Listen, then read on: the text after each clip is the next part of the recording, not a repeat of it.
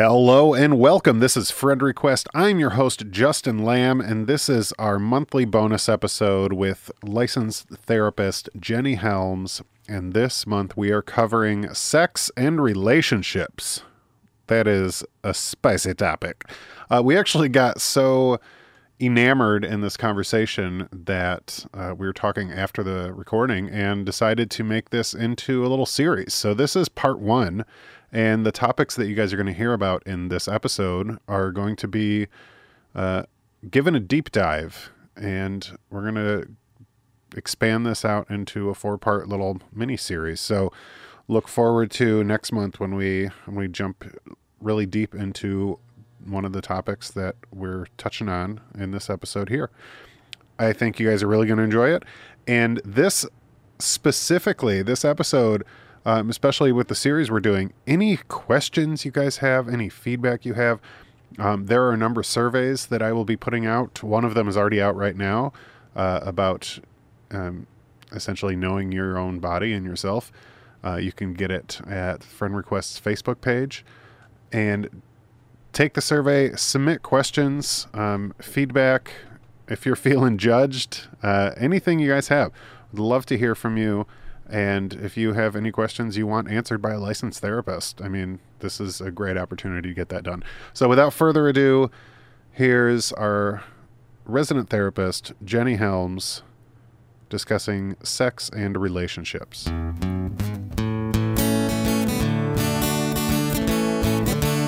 going to take over Loveline. We're going to bring that back. Dr. Drew can suck it. Loveline. So, big things in my future. So big. That's what she said. That's a great segue into today's topic. Yes. Jenny, I have a page of notes. Oh, my goodness. I do too. Hey, this is not a release that I stole from Kyle's pile. No, you're fine. You have a license and I will rely on you. Let me tell you how much that means. You can call me out when I throw out things that are clearly incorrect. But no, I'm so excited about today's topic. And you want to dive in? Yeah, let's dive in. Woo! All right, my personal favorite topic. Sex and relationships. So I obviously have a lot to say here.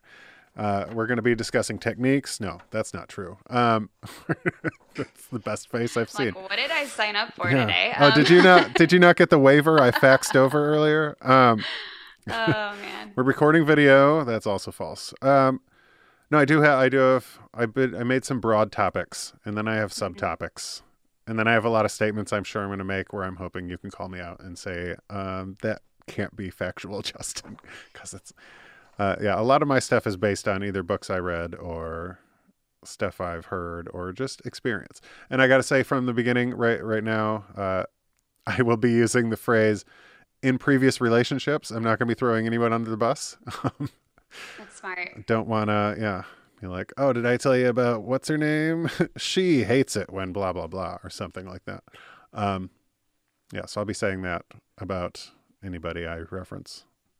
And then I'll be giving their phone numbers and email addresses so you can follow at up the end. them. Yeah. You'll match it to the story. I'll tag them on Instagram. Oh my goodness. I like that boundary. I will probably do the same, or I'll make it super general, or it's going to weirdly be about a client that I've seen. I'm sure you have a lot of that too. I'm just going to tag all my ex-girlfriends. I'm like, how can I get in touch with them? This is a great segue, I feel like. So just look for that. I'm going to give you my 4 main topics, and then you can add to the list if there's anything off the top of your head. But so I want to talk about knowing yourself and what you like, because I think that's super important. Having an open mind, couples with different sex drives. I think you turned me on to that topic too. With some of your online content. I'm going to read this verbatim because I typed it this way. This final topic I wrote. Porn is doing it wrong. Listen up, kids. Stop learning things from porn. That's the headline? That's the bullet point. That's the bullet point. I like it. There's sub things underneath it. But where do you want to start? What's a good starting spot? Or did I not mention any topics that you thought we might cover today? No, those are great. I don't know that I necessarily have a chronological order Yeah, I of don't. things.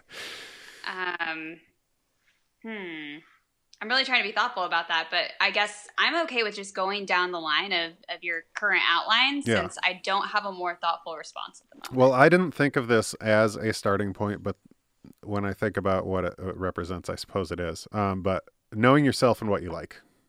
Mm-hmm. In my experience, in previous relationships, in my experience, I mean, that has been detrimental to the success or failure. I guess I shouldn't use the term failure, but like whether or not, both parties are enjoying that sex life. If you're not familiar with your own body and your own desires and what feels good and what doesn't feel good, which might be more important, then how can you expect to enjoy yourself in the bedroom if you can't like literally enjoy yourself in the bedroom? So I got really wrapped up in that topic recently. I was listening to, and I sent you, did you listen to that episode? It's so good. I did. Yeah. Yeah. I did. Dr. Emily Morse, who has a podcast called Sex with Emily, dove into that like a little bit on an interview she did. I think it was on Armchair Expert. And I really enjoyed that. And it touched on a lot of things that I think are really overlooked, especially tying that into like pornography and the things that we like learn. And especially women, I feel bad for women because most guys, like you can rub against a piece of furniture the wrong way and be like, oh, I get it. Whereas like women, especially anybody, like if you learn off pornography or anything, it's like the things you probably expect to enjoy versus what women actually enjoy are worlds apart. So obviously I'm the guy saying that, so you're nodding your head, so I assume you agree. Yeah, absolutely. And I think just culturally too, women don't tend to talk. I mean, I'm not saying this doesn't happen now, but I would say depending on your cultural background, it's what sex even represents or means. Yeah. And if it's okay to even talk about that or taboo, like I think it's different gender wise. There's that layer, but also just different cultures have different views on sex and what it means and a woman's role. So I think all of those things like those layers add up to have you even let your brain go there. Yeah. Yeah, I mean, I mean, just speaking from my own background, growing up Mormon, can you imagine what sex means to an LDS woman? Like, it's not really supported that you explore anything. Yeah. Or the mention of, I don't even think pleasure's ever mentioned. It's a real bummer. Yeah, absolutely. Absolutely. Yeah. And it's very much like your role and more about multiplying and replenishing the earth is literally a phrase that I remember.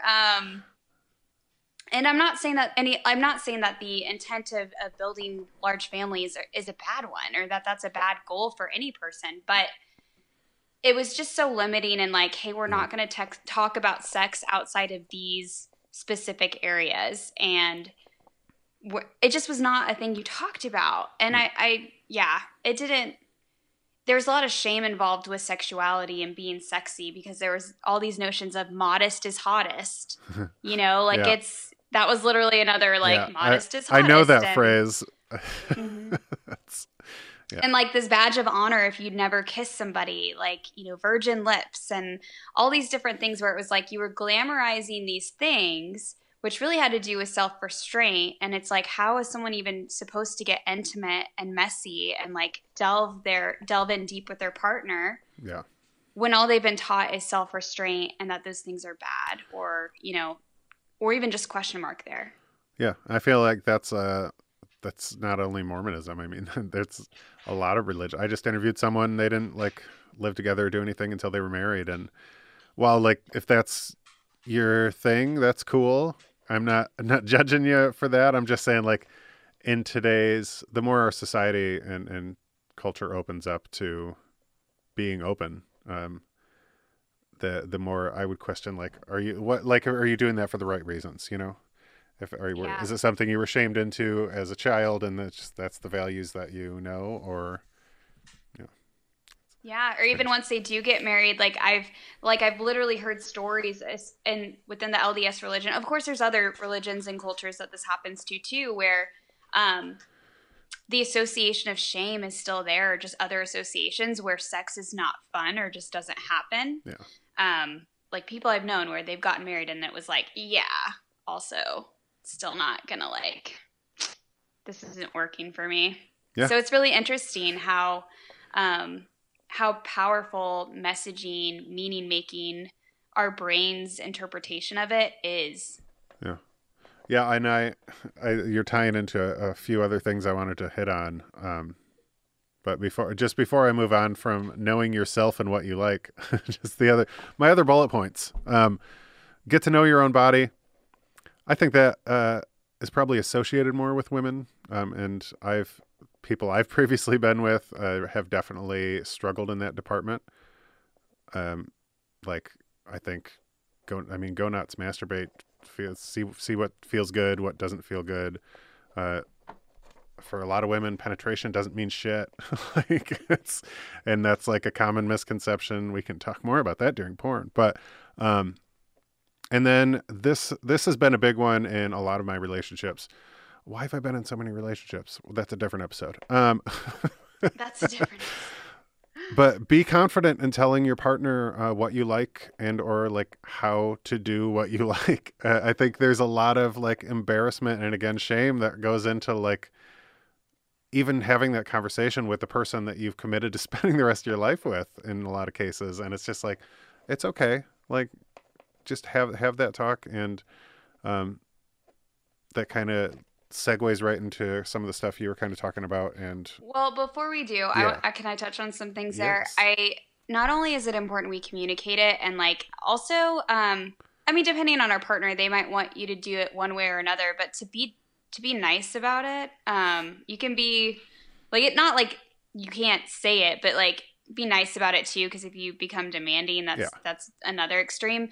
The other piece is to be receptive to your partner when they say it, because sometimes because like all of our different layers of how we interpret things, sometimes when our partner tells us, hey, don't do that, do this instead, it can be seen as rejection or shame. Yeah.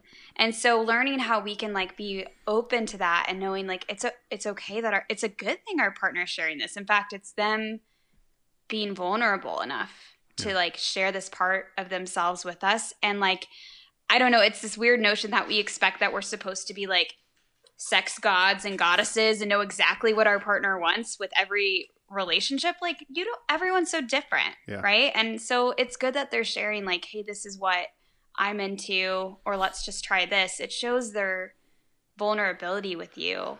Because it goes both ways where it's like a partner may not say it and just like expect their partner to know and read their mind. And then on the other hand, just like being offended when your partner does share what they like, you know what I mean? But either of those things can really just like ruin that, what could be so, intimacy building and connecting. Yeah. And that's the next topic, is having an open mind. Oh, boom. Yeah. And I mean, that's, God, I'm trying to like think if I've had an adult sexual relationship where that hasn't played a role. And I don't think I have, because it's just like labels or worrying about, like, it's the weirdest thing to me that people can get into a situation with their partner, like an intimate closed door bedroom situation, and somewhere in their head they're thinking, oh, I don't want to do that, what would people think? Why would people ever know? Like that shame, that worry of judgment that pops into your head. And I feel like if you're with somebody that's open and accepting, you shouldn't have to worry about that judgment coming from them. So then if they're not the ones judging you and it's just you two, like, don't worry about it. Does that make sense? But yeah, absolutely. Like and I think it's that I mean, it's a bigger systemic issue of caring what others people think regardless, right? Like, and not trusting your own intuition or wisdom, right? Like, because it's like, well, maybe other people aren't fun, or it's not even judging other people. It's just to know that like you are the expert on you and what's best for you. Yeah. And others aren't. And like, this is your moment of like intimacy and exploration. And you're supposed to do things that are awkward or weird or experimental, because where else do we have the safety to do that? Yeah. I am gung ho about having fun and being experimental. Yeah. I call that my 20s. I call that my 20s. You've got all the jokes today. It's all overlying real aspects with shaded. And for a second, I thought you were gonna be like real ass trauma, or like I was like, I'm sure there's some of that just dribbled in too. But no, yeah, I mean, yeah. I mean, having an open mind. I also wrote, don't be quick to judge your partner's past life. So that's. I mean, you can imagine based on stuff I've talked about in this podcast alone, like I've had an adventurous life in under certain categories. And so when people get hung up on like, the infamous, your number, whatever your number is, or just your overall experience, and what that looks like, it can be frustrating at best, because it doesn't matter. Let me ask the therapist question. Ooh, yes, please. Let me pull the therapist card. That's why we have you here, Jenny. What do you think that's really about when a partner does that? 100% insecurities. Because what are they really trying to communicate?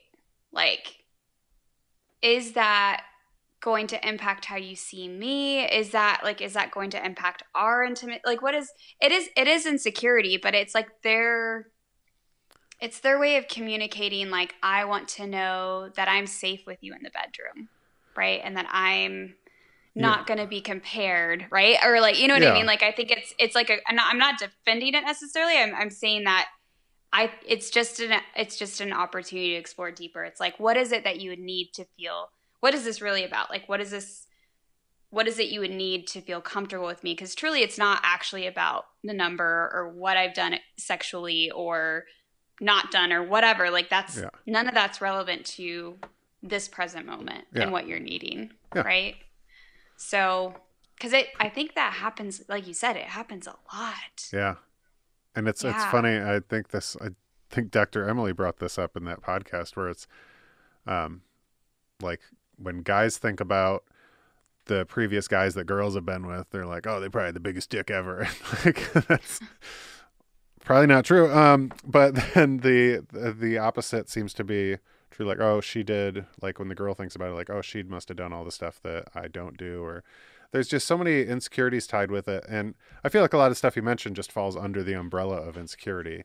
And it might be more individually based as far as like what the underlying thing is of that insecurity. But I've seen it a lot. I've heard about it from friends. I've heard about it in books, and it's just, that famous number. And then just like your overall experience, everyone seems to be wrapped up in like, oh, what did the previous partner do? And it's just like, what does that matter? Like, it doesn't matter. And if you guys are open with each other, hopefully you can have the conversation about, like, going back to my first point, like what you like and what you don't like. So then it doesn't really matter what the previous person did, because now you're that person and you guys are having that conversation. Yeah. And then I think there's also, like, because I think of just some of the messaging trauma that I had, whether it was religious or family-based or whatever, like where I've seen it and I've noticed it in clients. There's this weird thing where you might associate one thing with another, even if they're not relevant. Yeah. So even in, like, I know this happened a lot in the LDS religion, where it's like, well, if somebody would do this, then it shows that they're more likely to do this, or, you know, something else. And I think for some people, it really triggers their trust insecurities in that way, because they might have really, like, been taught to believe that somebody who is super promiscuous is more likely to cheat, or is more likely to whatever. I think that's what people get hung up on, is they weirdly attach like, hey, you've been with, we'll just say like 100 partners. So the likelihood of me being able to trust that you'll be faithful goes down. Like their trust, it's almost they like associate it with like trust and security. Yeah. Right. And I'm like only sharing that because there were legitimate things I was taught as a kid. Like if you do this, then you're more likely to do this. And it's really messed with my psyche of how I've had to rewrite stories that were written in childhood and like fear mongering of like trying to make sure that we all didn't sin or didn't, do certain things, because if we did one thing that was like they would equate things. And again, I don't know if I just had some weird LDS leaders, but they would equate things to like death, even or not death, being a murderer. Oh. Like things like sexual sin to murder, and it's like that's a little extra. That's a little much. So again, I'm just trying to think from like that perspective, being self-aware. Is it about something that it's really not about? Yeah. Jenny's sugarcoating it. What they said is, if you give oral, you will die, and you will be equivalent to someone that murdered. And yeah. It's... I don't think it was quite that. I'm like, if any of them are listening, they're like, I didn't say that, but it was stuff just like, a lot of sexual sin is equivalent to being a murderer, essentially. So, not in the eyes of the law, thankfully. Yeah. Having an open mind. The last thing I wrote on there is just sexuality. I mean, especially in today's day and age, and I think with every generation, there's a little bit more fluidity and less judgment. That's all I was going with that. And I think there's one word that's going to tie all this together. You might already know it, listeners. Call in now. But the next topic is couples with different sex drives. Mm-hmm. And this is something that I've discussed with some people and books and podcasts, so many. I have a list here at the end. I'll tell you guys what I recommend that I've read and stuff. But this is something that you brought up on social media. And so I wanted to kind of get your thoughts around it at first, and especially as a professional and stuff you might have seen in your own clients and what that looks like. Yeah. So there's so many. Okay. First of all, different sex drives is like more common than not. Like it's everybody. Yeah. I'm like, it's almost rare that you'd find a couple that's like, hey, our sex drives are always on point. Like, and we're synchronized. It's almost like saying they like orgasm at the same time. It's like, who are you, unicorns?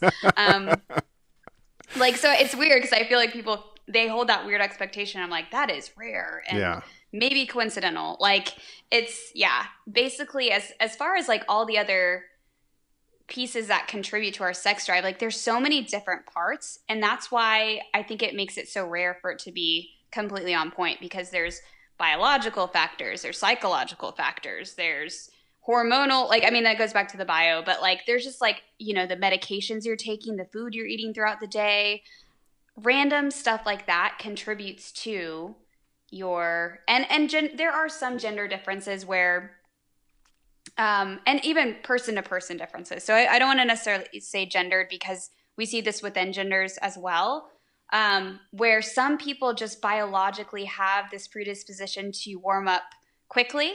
Yeah. And some warm up slowly, and it's like if anything interrupts that process, then they're out of it.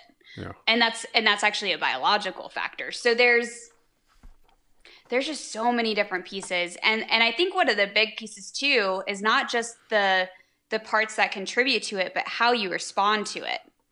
So how you respond to your partner having a different sex drive on either part. Like if it's a shaming thing, if it becomes like the minute you sense they might reject you, you switch, right? So it's sometimes, your partner might be like, in the mood, but then they might be able to get into the mood. But if you're like, oh, they're kind of and that like hurts my feelings, then you're just going to immediately sink that opportunity, right?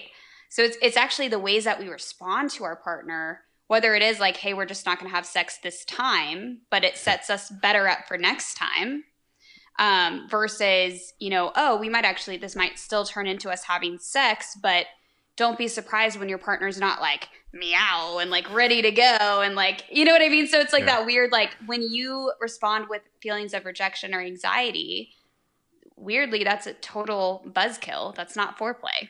Yeah. Oh yeah. Right. And so there's all these, it's like how we respond to it and then all these other factors that contribute. So it's like we have to look at these different angles. So if anybody has an issue with that, I'm like, well, you really do need to like break it down and understand what might be impacting that. Yeah. I mean, and that's something I was going to tie in eventually too, is like, God, I've had this sad truth is I've had a number of partners that have had some form of sexual trauma in their past. I mean, you might know like numbers more than me, but I think more women than like have some sort of sexual trauma than don't, because men are fucking disgusting. And it's just it sucks for everybody involved, like especially later on in life and or at any point in life. I mean, it's just I guess I'm bouncing around, but like they like that impacts somebody.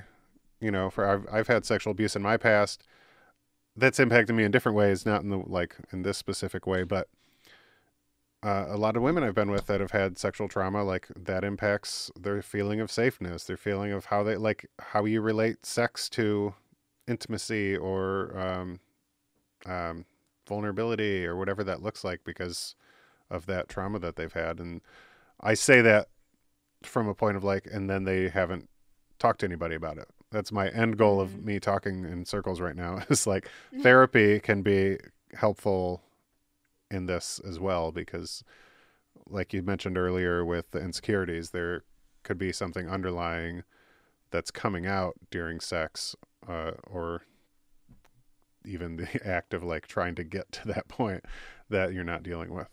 And that might be more of a body response too. Like I just would cue in people, if you notice that like you want to have sex, like almost like mentally you're kind of in that space, but then you notice your body starts to shut down and you feel a lot of anxiety from more like your body and not something that's happening. Like you're not thinking, oh, I'm getting anxiety because I feel rejected right now. It's more like just general anxiety that pops up. Yeah. That's probably pretty indicative of trauma or some sort of trauma response to that for whatever reason.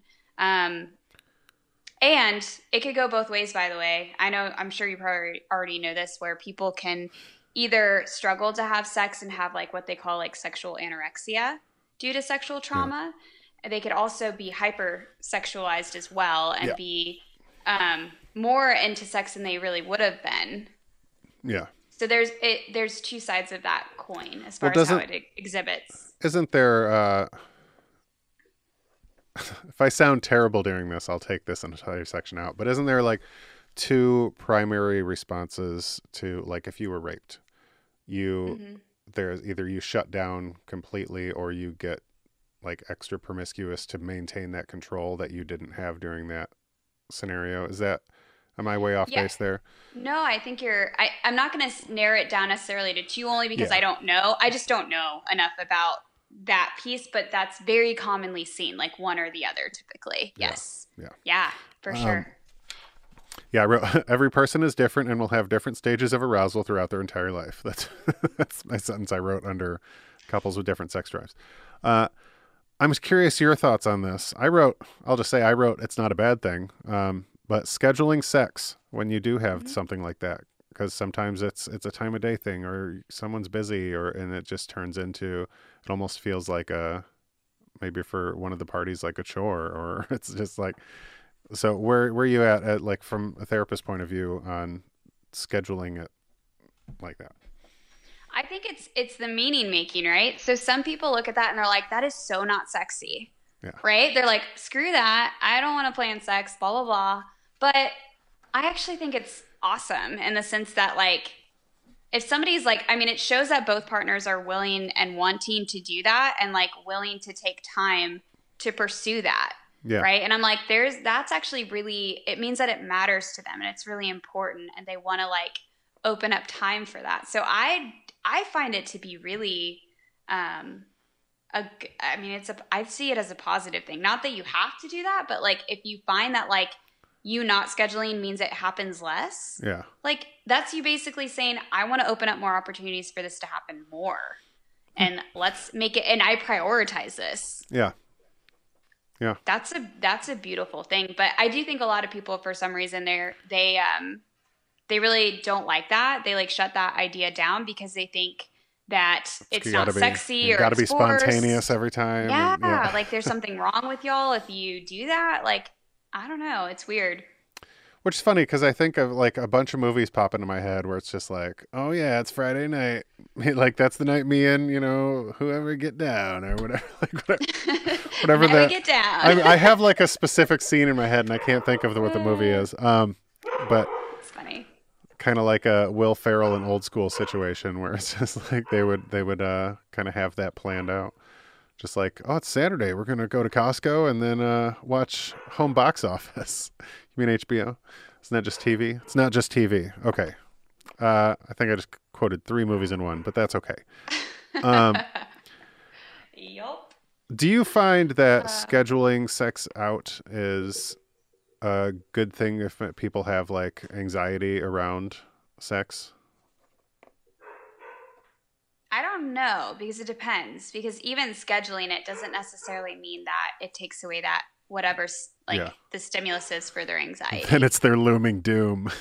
I know. I'm like, I'm not really sure. I don't know. It depends. I would imagine. I don't know. I feel like that's more to just be explored in the moment and to give themselves like a ton of grace. Because that's the thing too. You talk about an open mind, but I'm like, also don't judge yourself for this process not being like it is in the movies. And we're going to talk about that, I know, so I don't want to segue too far. But I'm like, that's the next topic. We just like totally analyze ourselves the entire time, and like, you know what I mean? Like that is a freaking buzzkill. It really is. It really is. Yeah, and it's funny because I definitely had that mindset, like, you know, when you're younger, super inexperienced, like the like late teens, early 20s, and you're just trying to figure it out. And I would always pride myself on my analytics because I'd be like, I want to do better. And then why though? Let me ask you that. I mean, that's interesting too. Like, why do people have to be so good in the bedroom? Like, what does that mean? I mean, so my focus, I mean, dive deep down the therapy hole right now, but like, you know, until very recently when I started really assigning value to myself, my focus was on the woman completely, like 100%. I wanted that to be the best experience ever in that moment. Like not best experience ever, but like, you know, best it can be. So that's where I was always like, I really wanted people to say, here, let me explain this with a movie like I normally do. I don't know if you've seen the movie Chasing Amy, but it's 2 of the characters are talking about, one's a lesbian and one's a straight guy, and they're talking about going down on girls. And the guy's like, yeah, I just wish they'd like give me some direction. Like, am I doing this right? Am I doing this wrong? And she's like, oh no, I'm out there like an air traffic controller with the cones. I'm like, go this way, like go back, go deeper. And that's, it's funny and the scene's amazing, but that was like what I was looking for, is like, why? Yes. Just tell me exactly. Cause I wanted to, in my mind, and I know this isn't true now, but in my mind, it was like, if I can find out from this selection of women of like the best way to do these things, it'll work for everybody, which I know that it is not a one size fits all thing. I learned that later in my life, but at the time, that's what I wanted to do. And that's why I was so concerned about it. Cause I wanted to find out how to do it every task. It's like, what do I call these things? The best. Yeah. But like let me ask you, like, cause I'm curious, cause I'm sure this is something a lot of people feel. And I'm like, this might just be helpful. Like, cause I think it's a cultural thing that we weirdly like want to like do it well or have to do it the best or like have to be the best, you know, sexual partner. But like, what is that? Like, why does it matter that you're great or it's the best experience? Like, why is that? I don't know if I can at the end of the day, give a global answer for that. I think for me, especially at the time, it was just like, I want to be good at something, or like it was, I don't know. God, I can dive down a whole no pun intended. That That's good. yeah. You knew that there had to be some sex jokes along the way. Like, God, so many. That's just part of it. No, I guess I don't know how to explain this without. So I'm just not going to say anything. Okay. Yeah. I mean, we could just leave it there. I think it's just a good question, like for all of us. Like, if we have any sort of ideas around that, I think women too. There's a layer of and I'm not speaking for all women, but I work a lot with women that struggle with their body image. Yeah. And I feel like part of their narrative too, because I don't know if this is the same thing for. I feel like there's performance narratives, like I want to perform well, but then there's also like I want to look hot while I'm doing this, like narratives too, or like I want to look super sexy, or like, you know what I mean? And it's so interesting of like why, like asking ourselves why that's so important. Yeah. At the end of the day, like what is sex actually about? What is it? Yeah. What does it mean to us and our partner? Yeah. You know, like, okay, I was going to say, what is it about? I don't know, reproduction, I guess. That's stupid, but. Yeah, I mean, it's interesting to just see the narratives in our culture and how they impact us and where we were at in our lives and why we might have felt one way or another. Yeah. Right? Because, like whether you're other focused or self focused or I don't know, it's interesting. But whether or not, it doesn't matter. In the end, it doesn't matter. Yeah. Well, and so it's interesting. You talked about like what's the point of sex, and like more recently in the last like 3 years, and even just the development of me growing and learning as a therapist, like, and working with couples and working in different ways. It's about, I mean, to me, I see it about intimacy and attachment. It's connection. And the other stuff is just like kind of like content. And the real meat of it is the process, is like what we're, the true, like how we're receiving each other and being vulnerable and intimate. And that looks different ways for different people. But one of like the funny things they talked about was how many people don't have sex with their eyes open, or like they're looking at their partner. Like most, and even like with kissing, it's so interesting. It's like to have your eyes open while you're kissing, like if you've ever tried it. Yeah, it's weird. Super weird. But it's actually like more intimate when you think about it. And the reason why, it's like we're almost like avoiding making eye contact with our partner. Yeah. But they actually, I mean, there's actually been some like interesting theories about like it's important that as we develop and as we get, they say actually the people that have the best sex are those in their 50s and 60s, because they're just like, you mean I gotta wait another 20 years? Just a lot of the stupid cultural barriers are dropped, or I don't even quite know the extent of why, but they were saying that like, because it was funny, like they did all this research and they were like, oh yeah, it's going to be those young 20 somethings that have the best sex. Fuck no. It was actually the older folks. And I'm like, kind of makes sense in a way, because like you said, like our brains, and our ideas around sex just kind of like get in the way when we're young. Yeah. Right. And I think it's about performance and like ego and like other stuff, you know? You lose a little inhibitions the older you get, I think, too. Yes. Stop caring. And it's okay to like, and you get more like comfortable. I'll speak for myself, but I feel like I've gotten more comfortable being in a space of like, it's okay to like be in tune with your own pleasure and like what you want, and explore that, be more open-minded. Yeah. Right. Yeah. And I don't know, there's some interesting things that I've even like, it was kind of a game changer for me as far as like the eyes open stuff and like actually being able to like I've be done with both. your partner and that.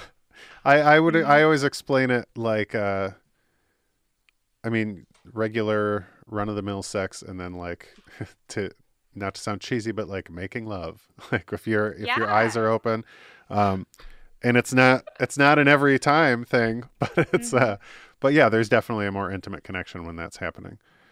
It can definitely stray into the realm of awkwardness, but it's but it's vulnerable too. Like when you let yourself be like, I think of like people being goofy, right? Like that's gotten me in trouble in the bedroom. Really? Oh, I mean, with myself more than anything. Well, okay, so not in the bedroom necessarily. Yeah. So just as a general, like it's like letting yourself be seen a little bit, like with your partner. Like most people like don't get to see all of my goofy parts, but my partner gets to see my real goofy parts. Like, I mean, sometimes Yeah. he's like, no one is here and I'm embarrassed. Like, because he gets to see like me being super, it's like that vulnerability, but just like that in the bedroom, like when we experiment and let ourselves be awkward or say, let's try this thing, it's like that vulnerability of like, this is something that you only really share with your partner. Yeah. Yeah. I agree. Not like, completely. hey, I'm going to like crack a joke in the bedroom necessarily. No, I've done that before. But the thing I wanted to mention earlier, and I wanted to wait till we got through that topic, was knowing yourself and what you like, having an open mind, couples with different sex drives. I feel like all three of those, like like everything with a couple, can be summed up into the word communication. Whether that's communicating with yourself or communicating with your partner, like a lot of the issues under those topics can be avoided if you're just communicate, if you're open about the communication part. You seem a little agreeable, but maybe a little you want to fight me on that. No, I think it's yes and. I think communication's important. I think each partner being aware of how their attachment wounds show up in the bedroom, or different, like their trauma, like how it shows up in the bedroom, is also important, because the problem is if somebody isn't aware of that and they're communicating things, it could still, again, through that trauma lens, A, they may not receive things very well, or B, they may say, oh, I want this thing sexually, but it's really from a place of trauma. Yeah. Does that make sense? So that's where I'm like, yes, and like, I think when it's like know thyself, it's not only know thyself in your pleasure zones, but it's like know thyself and your know your baggage. Know your baggage, yeah. And why like you might project certain things onto your partner, you know, and you know what's real fucked up? And you know, this is a perfect segue into the topic. Porn is doing it wrong. Listen up, kids. Stop learning things from porn. What is happening with porn these days? I don't want to sound like an old man here. Sometimes I say things and I'm like, oh my gosh, I'm so old. No, but like, it's kids these days. I'll tell you, it kind of freaks me out, and I'm glad in that aspect I'm not a parent right now, because it's just like things have gotten a little out there on the homepage of your common website. But I wanted to just talk about porn and the expectations that people are getting from it, like as teenagers and adults, and how wrong it is, how everything's wrong about that. The similarities I drew here is the same way that top actors are like the best, like, you know, your Brad Pitts and your Angelina Jolies and your Jennifer Anistons. Porn stars are going to be like the same way. Like a lot of, you know, people will watch porn and expect that from their reality, and in so many ways that's wrong. Like both in technique and look and so many things. There's so many terrible things to learn from pornography. Drives me nuts. Yeah. Well, yeah, like visually things are not like what they are. I think too, just like, I think it sets us up for feeling like failures if we're not like sex gods and sex goddesses, even like misunderstanding how foreplay works. Cause like foreplay, I don't know, as far as I've seen, it's more just like, hey, and like clunky two people just start going at it. And it's like, that's not how these like organs work. Like, or like for women too to feel, or men to feel shame if their, you know, sexual organs aren't like ready to go, like immediately, or the other person being like, why aren't your sexual organs ready to go? Is it about me? Is my sounds like my sexual organ not good enough? Like, sounds like the worst scripted. Why aren't your sexual organs ready to go? I'm sorry. That's the funniest thing I've ever heard. I know you're trying to be general, but it just makes it funnier. Yep. I'm also a stand-up comedian in my spare time. Awesome. No, I actually, the funny part is I'm like, whenever I'm not trying to be funny, that's when people are like, that's hilarious. I'm like, damn it. I'm trying to be so analytical right now. Yeah. You know what? Yeah. Here's just a snippet that I think is often overlooked. I mean, I know it's just, there's so many things that you don't talk about with your friends and so you never like learn anything. But so I got a semen because we were trying to have kids, and Mm-hmm. I was reading these like the normal range of things and volume, so like how much per ejaculate, right? Like that's Mm-hmm. your volume. The normal amount, like if I don't have like a container to show, not that we're recording this here, but I like was like, wait, how do we? is so small. And I think back, like, my mind races through, like, 15, 20 years of, like, watching porn. Like, who are these people? Like, that's not. Yeah. So it just goes back to, like, they don't hire, like, your average Joe person to do movies like that. Like, it's not. Yeah. Yeah, and they will do certain things to their orifices before they do stuff Oh, yeah. to like make it appear like it's happening naturally, but it's not. Like Yeah. they're literally like it's almost like they're kind of like brilliant it's almost like a horror movie where they're like making things like you know what I mean? Like they're really crafting stuff and making us believe in this kind of like Yeah. reality. And part of that too is so like porn and all the weird fetishes and like things getting so over the top, like it being dramatized. Yeah. It's almost like so dramatic that like it's because the novelty feature is what keeps people attached to it. That's what keeps people coming back. So they know that. So everything's super dramatized. Yeah. Yeah. And like for women too, it's like am I supposed to have orgasms in those weird positions? Like or Yeah. and the question women have about, Oh, my God. which women ejaculate, which ones don't, and shame around that. Like there's just so many weird things that like it sets you up to feel like, oh shit, something's wrong with me, or like I don't Yeah. know. I, I'm obviously just speaking from my limited experience. no, but you're exactly right. And I feel like it's funny growing up as a guy. There was, I don't know where I was going with this. I felt a little bad for guys that were learning from porn because it's like this fucking, I don't know, just jam it in a bunch. Like it's aggressive and it's quick and it's yeah, shame. But then like as I got older and realized that because I went through a whole period of my life where I was like, girls don't watch porn. That's funny. And then finding out that all these women are learning from porn, it's like, oh my God, what are you learning? How to like hate your sex life? Like what positive outcome could possibly come from this? Yeah. Yes. It's just like masochism. Yep. Uh-huh. it's just like and I'm not like talking shit about porn stars. I mean, it's a job. Go do your thing. That's you. I'm just saying like women as characters in pornography are typically like an object that's just being used but they act like they're getting pleasure out of everything, which is very confusing to everyone that's trying to gain any insight from it. Yeah, but no, that I'm going to branch off on a tangent because it freaks me out. And especially from like a therapeutic mind, it concerns me greatly that like the thing that I constantly see trending if I occasionally go on to something is like family themed stuff. Oh. And I'm like, what is happening right now in this like globally where this is like the number one thing? It freaks me out so much. Like I grew up with, God, it's part of my issue is I was exposed to all that shit super early on, but I don't really ever remember anything that was family themed. That's so fucked up to me.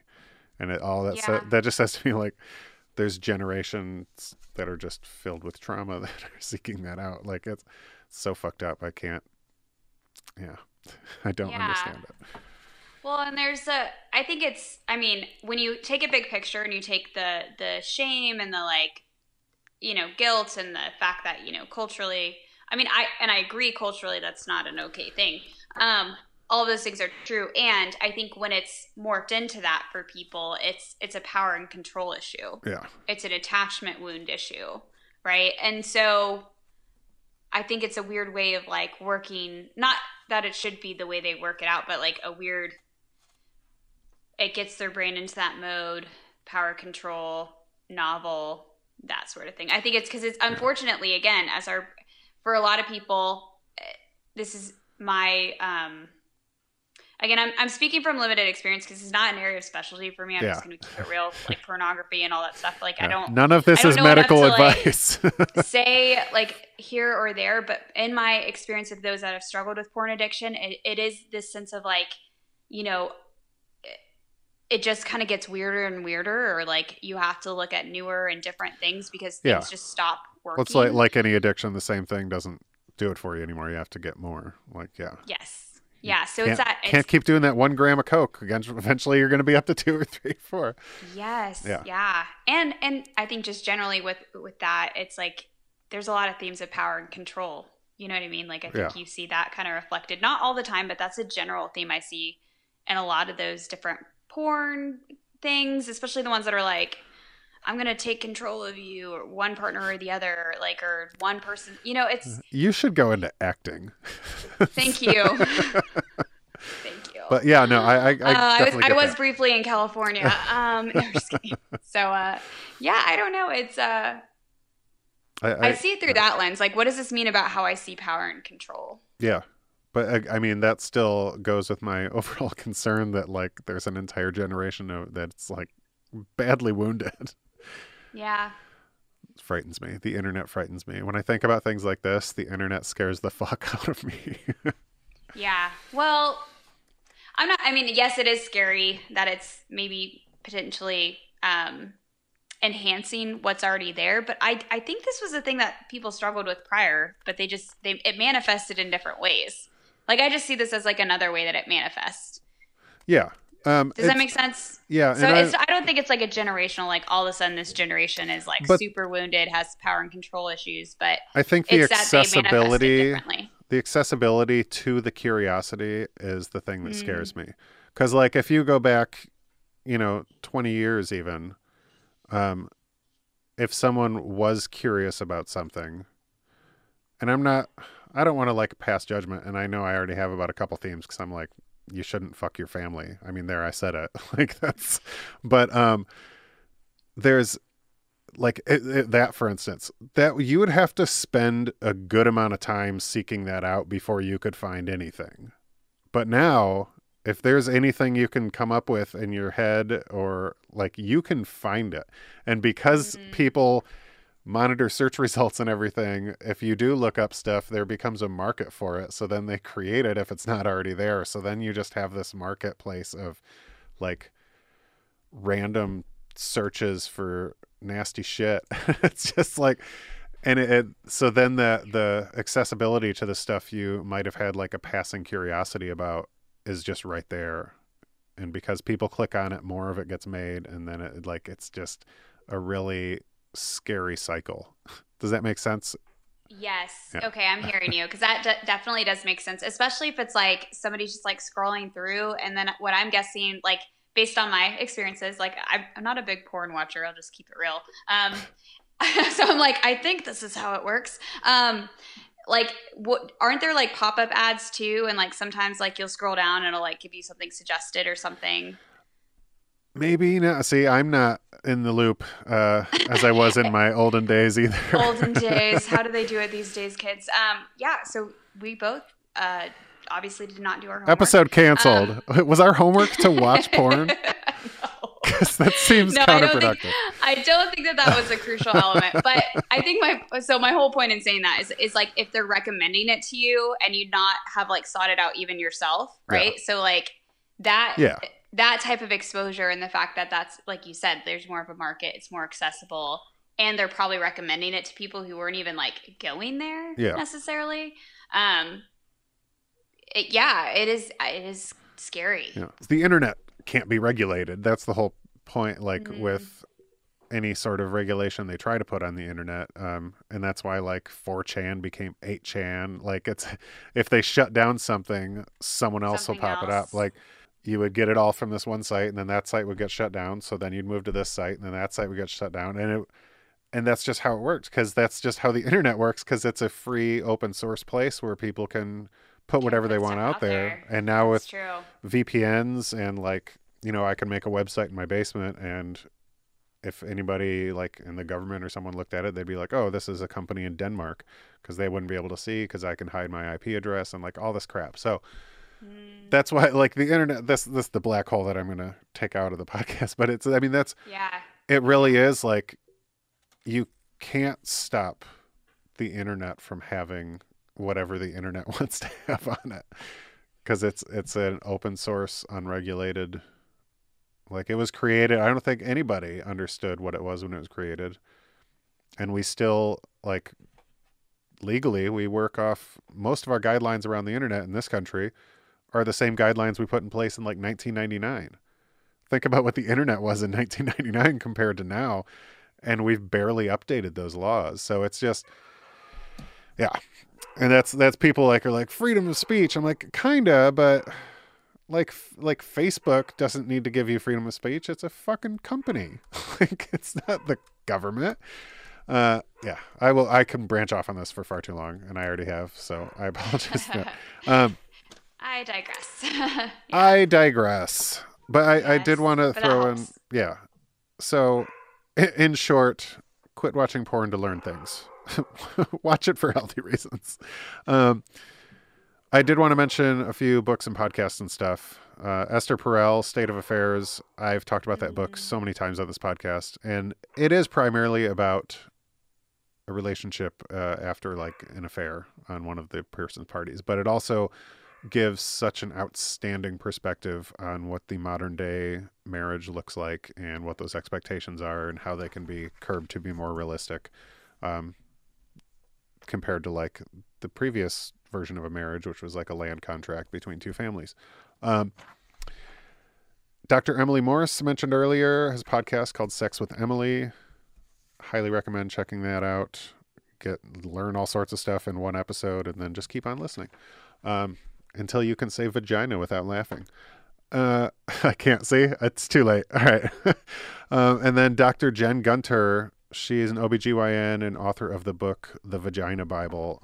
I've heard her as a guest on a number of shows, and she's got so much knowledge. And I don't know where I stand in my justification of recommending this, but I recommend all women read her book, because it's just all about being in touch with your own body and knowing what you like and being comfortable with your own body. And I think for both people, going back to the beginning when I was talking about that, I think it's so important for you to be comfortable with yourself before you're going to ever be able to truly be comfortable with somebody else.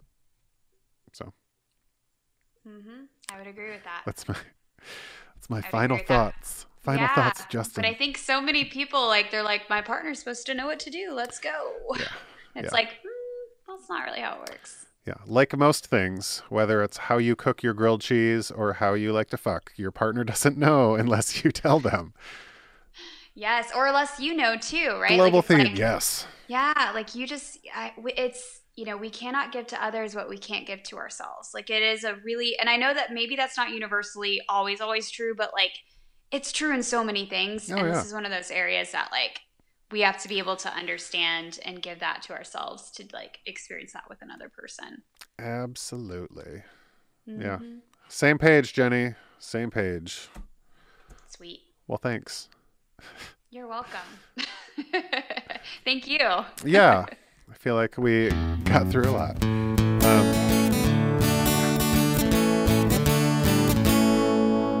All right, you guys just listened to our special episode with licensed clinical marriage and family therapist Jenny Helms on sex and relationships, the first episode in a 4-episode series that we're going to be doing. And you can look for the next one and submit your questions, your comments, your feedback. You can directly message me. You can send it anonymously. You can find me on Instagram at friendrequestpod. You can email Justin's friend request, JUSTINSFRIENDREQUEST @gmail.com.